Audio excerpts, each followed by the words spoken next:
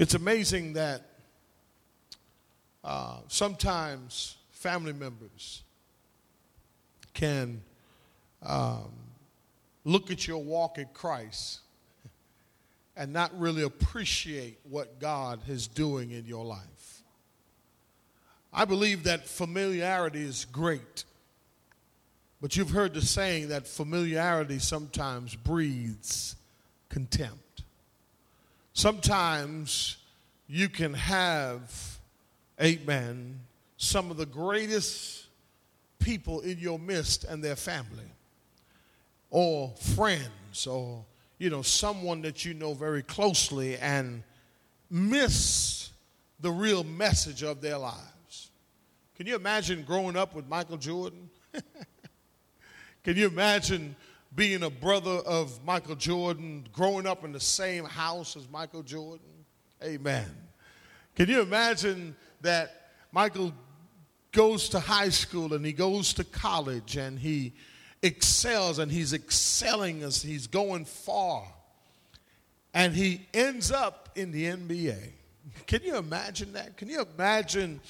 My daughter asked me the other day, she said, Daddy, I asked her mom too, has anybody in your class, amen, in your, when you go into high school or elementary or wherever, have they ever became stars? And we were thinking about that, and we're like, no, we don't know really anybody that became movie stars. Can you imagine growing up with Michael Jordan in the same house, y'all? Can you imagine, amen, when he first started playing, how the story's been told he wasn't really that good, amen? And all of a sudden he rises to stardom. Can you imagine being LeBron James's cousin, amen? Isn't that something that when you are related to somebody who's important, right? Isn't it amazing how we name drop, amen? It may be a second, third, fifth cousin, amen? But you're like, yeah, that's my cousin. You don't say which one, or that's my brother, you know what I mean? That's family. It's amazing how we claim this, allegiance with people of status. And in our passage today, I just want to do a biography sketch of a man who grew up with the greatest man that ever lived. And his name is Jesus. The book of James is distinctly Jewish in nature. It suggests, and it was composed when the church was still predominantly Jewish. It reflects, amen, the church being persecuted. We find in this passage that James is writing to a church, amen, that was persecuted and accused of something that they did not do. Have you ever been there before? Where you've been accused, you've been lied on, amen, about things that you did not do? Well, at this particular time, Nero had burnt down Rome and had blamed the Christians. The Christians were being scattered. They were dispersed abroad. But here we find our writer is James. Now, James is the half-brother. Here's what you need to know about his profile. Number one, he was the half-brother of Jesus. And I say that it's a danger in familiarity because I want to just share some highlights from his life to let you know that all was not well with James and Jesus. The Bible says that Jesus had 2 or 3 other brothers, amen, and a sister.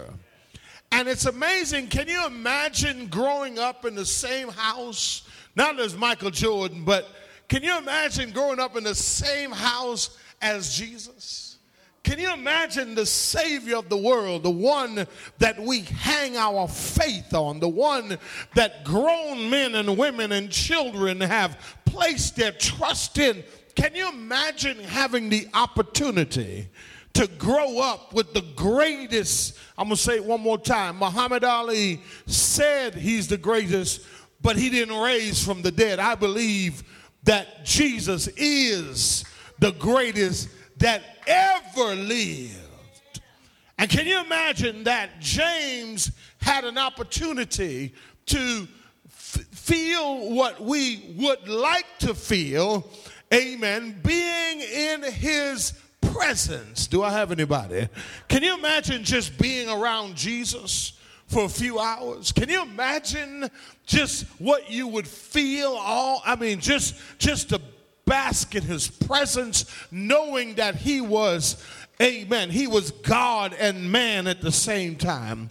I don't know about you, but there's something about the name Jesus that's mystical, it's magical, it's powerful, it's, amen, it's something about his name that just every time I say his name, it's powerful, amen. I want to tell you, it's something about that name that changes lives, that transforms people, that turns you around, that puts you on the right path in life. It is Jesus that has done that for us. But just imagine living in the same house as him. Just imagine that James had the opportunity to believe in Jesus, but guess what James did? James rejected Jesus. As a matter of fact, the Bible says that he did not believe. Amen. So the first thing I want to say about James is that James had a good example. But because of familiarity, you can overlook the example that you have. And listen, you don't want to look too commonly on the people who have an impact in your life. Here's the thing. James missed the big picture while he was alive. Isn't that something? Watch this. James, not only did he grow up with Jesus, but watch this. What better example? What better example to have? Can you imagine that? Can you imagine that Jesus, amen. Can you imagine them playing together, sharing clothes together? Amen. Listen, Jesus didn't curse. The Bible said he was sinless. He didn't get angry. Amen. When he lost the game, I'm sure he lost a few games. Amen. Amen. Playing marbles or whatever they played back in Palestine, in Bethlehem or wherever they grew up. Watch this. Here's the thing. I want to say this to you, saints. There's something about familiarity that causes us, watch this, to overlook the good example that we have. May I say this to you? Your example may be right in front of you, but you're missing it. Come on, somebody. Your example may be right in front of you, but you are what? Missing it. Watch this. He saw his life. But yet, the Bible says here, James, who writes now as a what? Bondservant. But before I go there, I'm just dealing with James. So he was Jesus' half-brother. They lived together. They played together. They ate at the same table. They were disciplined by the same parents. But yet familiarity caused him to deny what everybody else, amen, knew. He denied that he was the Messiah. See, that's where the problem comes in. Familiarity sometimes can cause us to miss the good example, but it also causes us to miss the message. Are you with me? Watch this. So the question I have is this. How could you live in the same house as Jesus and yet, amen, reject him as Messiah? Isn't that something? Amen. We got good examples in front of us. We have parents who live for Jesus. I mean, parents got kids, and guess what? You show them the right way. You show them a good example. You walk with them. You pray with them. You teach them the word of God. But yet, they reject the message. Now, the one reason that James rejected Christ, because number one, I'm going to tell you the second thing. Not only did James have a good example. So here's the thing. If you have a good example, then you have no excuse. James had what? A good example. But secondly, James was not saved. See, that's the reason why he did not accepted him or understood who he was because James was fallen. And Jesus had not yet, watch this, died, come on, buried, rose again from the dead and ascended. So the problem lies is that he was in his sinfulness, he was in his fallen condition, but yet, can you imagine, I'm using my sanctified imagination now, can you imagine that Jesus may have witnessed to him? Listen, how is it that all these thousands of people, 12 disciples came to him? All he said to Matthew was come. But he's in the same house. Oh, I'm talking about familiarity here for a minute. Familiarity will cause you to miss salvation. Come on, somebody. Here he is. Here he is. He's in the same house as Jesus. The disciples accepted him. Thousands of people ran to him. There were people who heard, just watch this. The woman with the issue of blood said, I heard about you. Come on, somebody. But yet, James, I'm just talking about James this morning. Yet James, who lived in the same house, I'm saying it again, amen, yet he rejected Jesus. He wasn't saved, y'all. Watch this. Jesus may have shared the good news with him, but yet he rejected him. Why? Because of what? Familiarity. Familiarity, there's a danger in it because you can miss your destiny or mess your destiny up simply because of familiarity. Are you with me?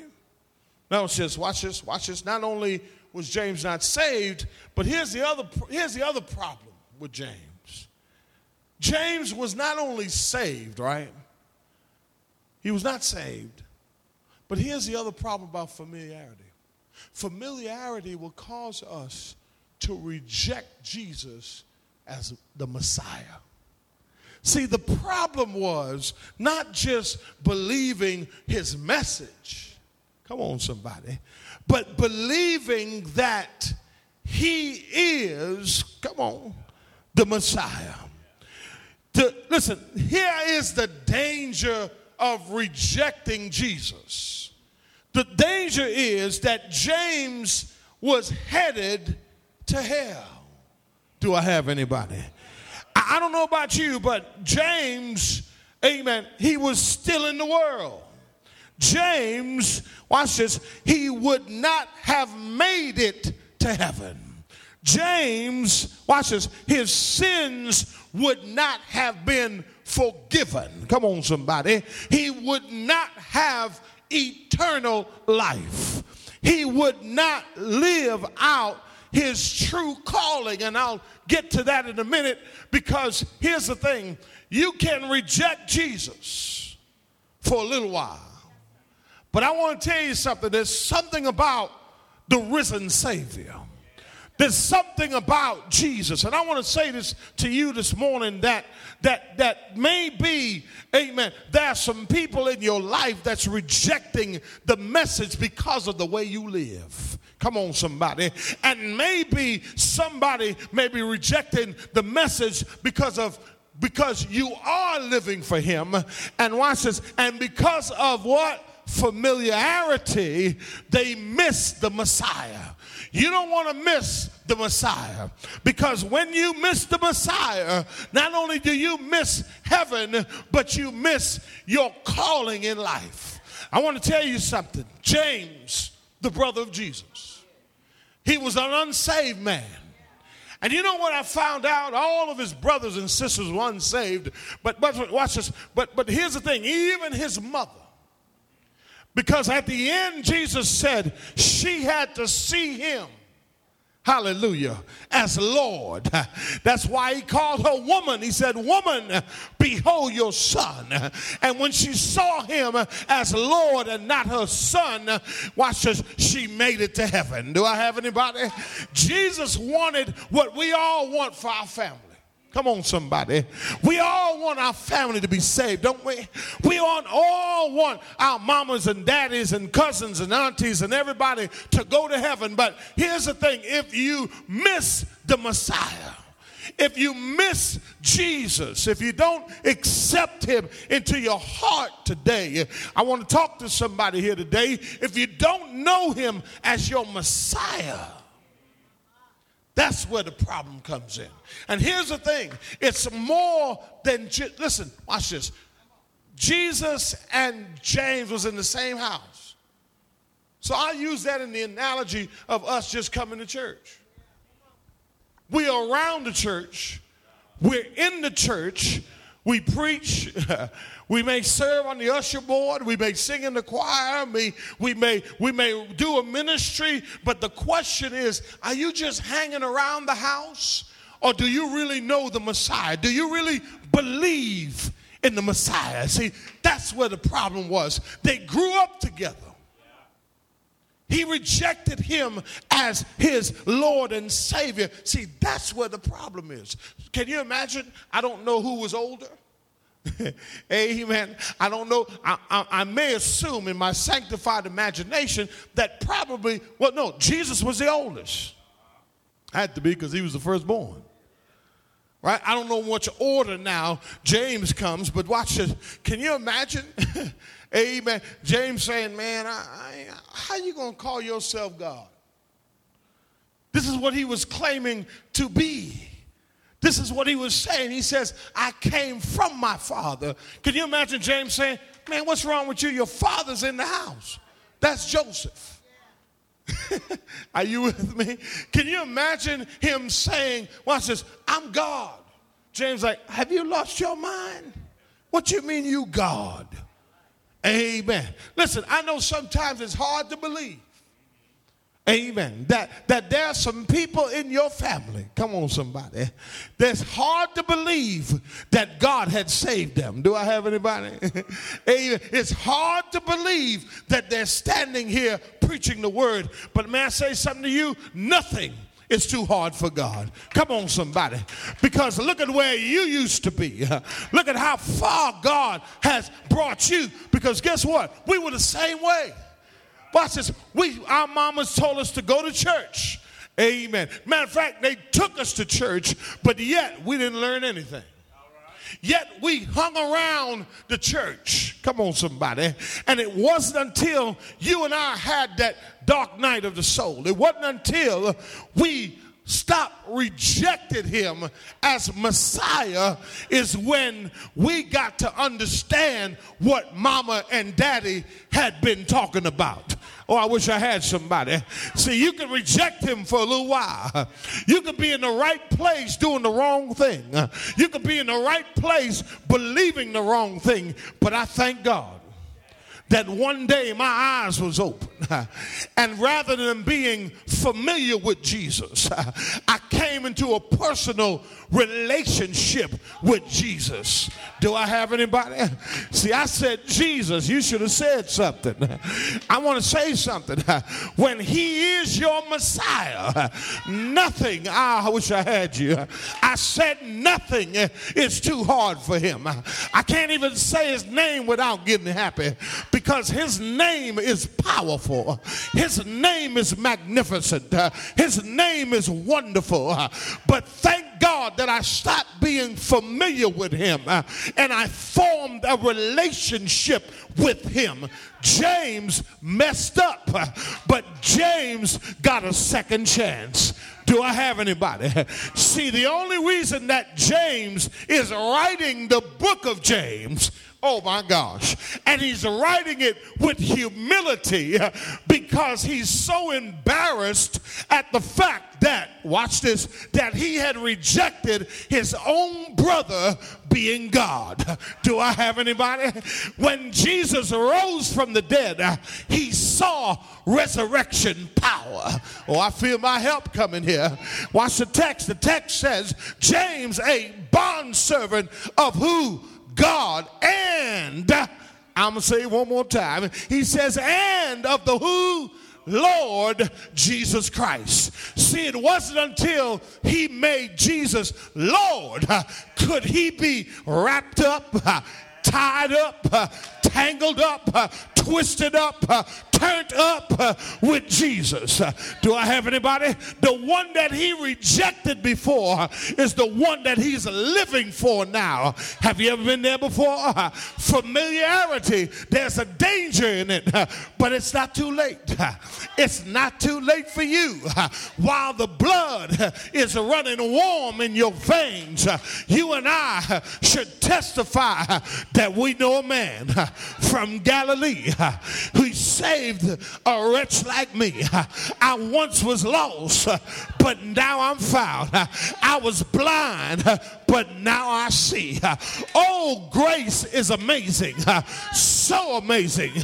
See, sometimes we can be in the presence of God and miss the message, but I thank God that James accepted him, watch this, and became the leader of the church.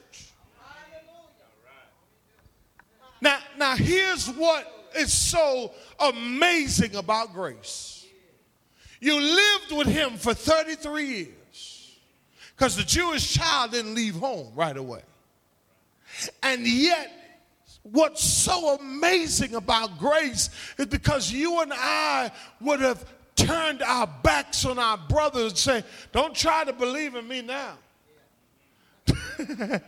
I wish I had somebody. Can you imagine how many people Michael Jordan done told that to? Don't try to believe in me now. Coach, you told me I wasn't going to be nothing. But now I got a little something. I wish I had somebody. Now I got status and stardom. Now I got, amen, Lamborghinis and beach houses. Now you want to mess with me. But I thank God that his grace is amazing. That I don't have to have anything. But even though I rejected him, guess what? Hallelujah. It is the power of the resurrection. Hallelujah. That brought James into the family of God. It was not only the power of the resurrection, but it was the power of the gospel that brought him to know Jesus as his Lord.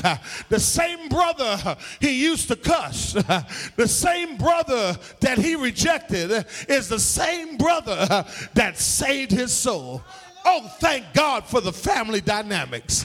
Thank God that, yes, we may have went the wrong way in life, but thanks be to Jesus that one day, hallelujah, you met the risen Lord. I thank God for Jesus today. Why did he believe all of a sudden? Because he understood something. He saw himself in his sinful condition, and he realized that he couldn't do anything about it. And can you imagine the regret that he lived with? Can you imagine if you die and you've been in church all your life and you, because of familiarity, you miss the Messiah and you miss the message?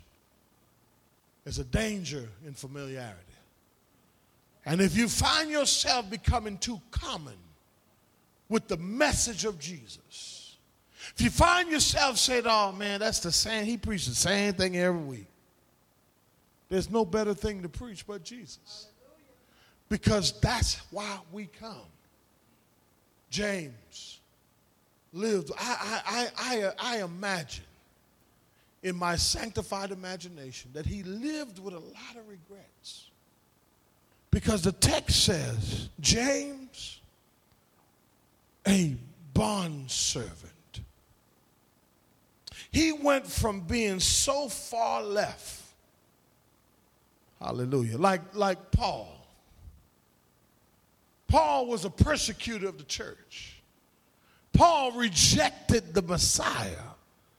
But here's the difference between Paul and James. James was in the same house. I'll say it one more time. I don't know why I'm stressing this. He was in what? The same house. What house are you in? You are in the same house of Jesus. Why are you living so powerless? Why are you living so defeated? Why are you depressed? Why are you down when you have Jesus as your brother, Jesus as your Lord, Jesus as your Savior? Jesus is here. And he has left a message for you. Accept me. And allow the Holy Spirit to control your life. He says, I go and I leave you another helper who will help you to live a powerful Christian life. But here's the thing, saints. Familiarity. When you walk in the doors of the church, you're coming home. When you come into his presence, hallelujah, thank you, Jesus. Treat him as he's here. Can you imagine? So many people come. So many people leave. And where they are right now, they're not happy. Because they had become so familiar with things that they started to miss the true essence of what it means to be a sanctified believer. See? The danger of familiarity can cause us to come here and have dull ears. Can you imagine how many times Jesus walked around the house and say, man, James, let me tell you something, man. I can imagine, listen, it's impossible to think, even though it's not written, right, that to be in the same house as Jesus and he don't tell you nothing about your eternal security, about going to heaven. Say, James, let me holler at you, man. Man, I don't want to hear that, man. I don't want to hear nothing from you. Move around, man. Can you imagine? Can you imagine? Isn't that what we did? We had aunts, we had uncles, we had family members, we had brothers and sisters who said, come on to church with me. Come on, let's go. And yet, they rejected the message. But here's what happened. I'm closing right here. It was after James got saved. Not only did God give him the privilege to be saved after he had rejected the message, but here's what God did. He became the leader of the church. Oh, I wish I had somebody. He became one of the leaders in the church. So, watch this. He was the total opposite. But it was after Jesus had rose from the dead, died, buried, and rose from the dead, and ascended to heaven. That's when he believed. Now, the natural man will say, man, now you want to believe? But that's what's so amazing about grace. God doesn't hold these little petty things against us, y'all. All he wants us to do is repent. God, I'm so sorry that I've treated your house with familiarity. That I've treated your man with God with familiarity. That I've treated the word of God with familiarity. That, I got saved and then I stopped. I'm not even, listen, when you pray in the name of Jesus. See, these are the things that we must examine ourselves on a consistent basis and say, okay, am I becoming too familiar, the danger of it, with the things of God? Amen. Give God a hand clap. Praise.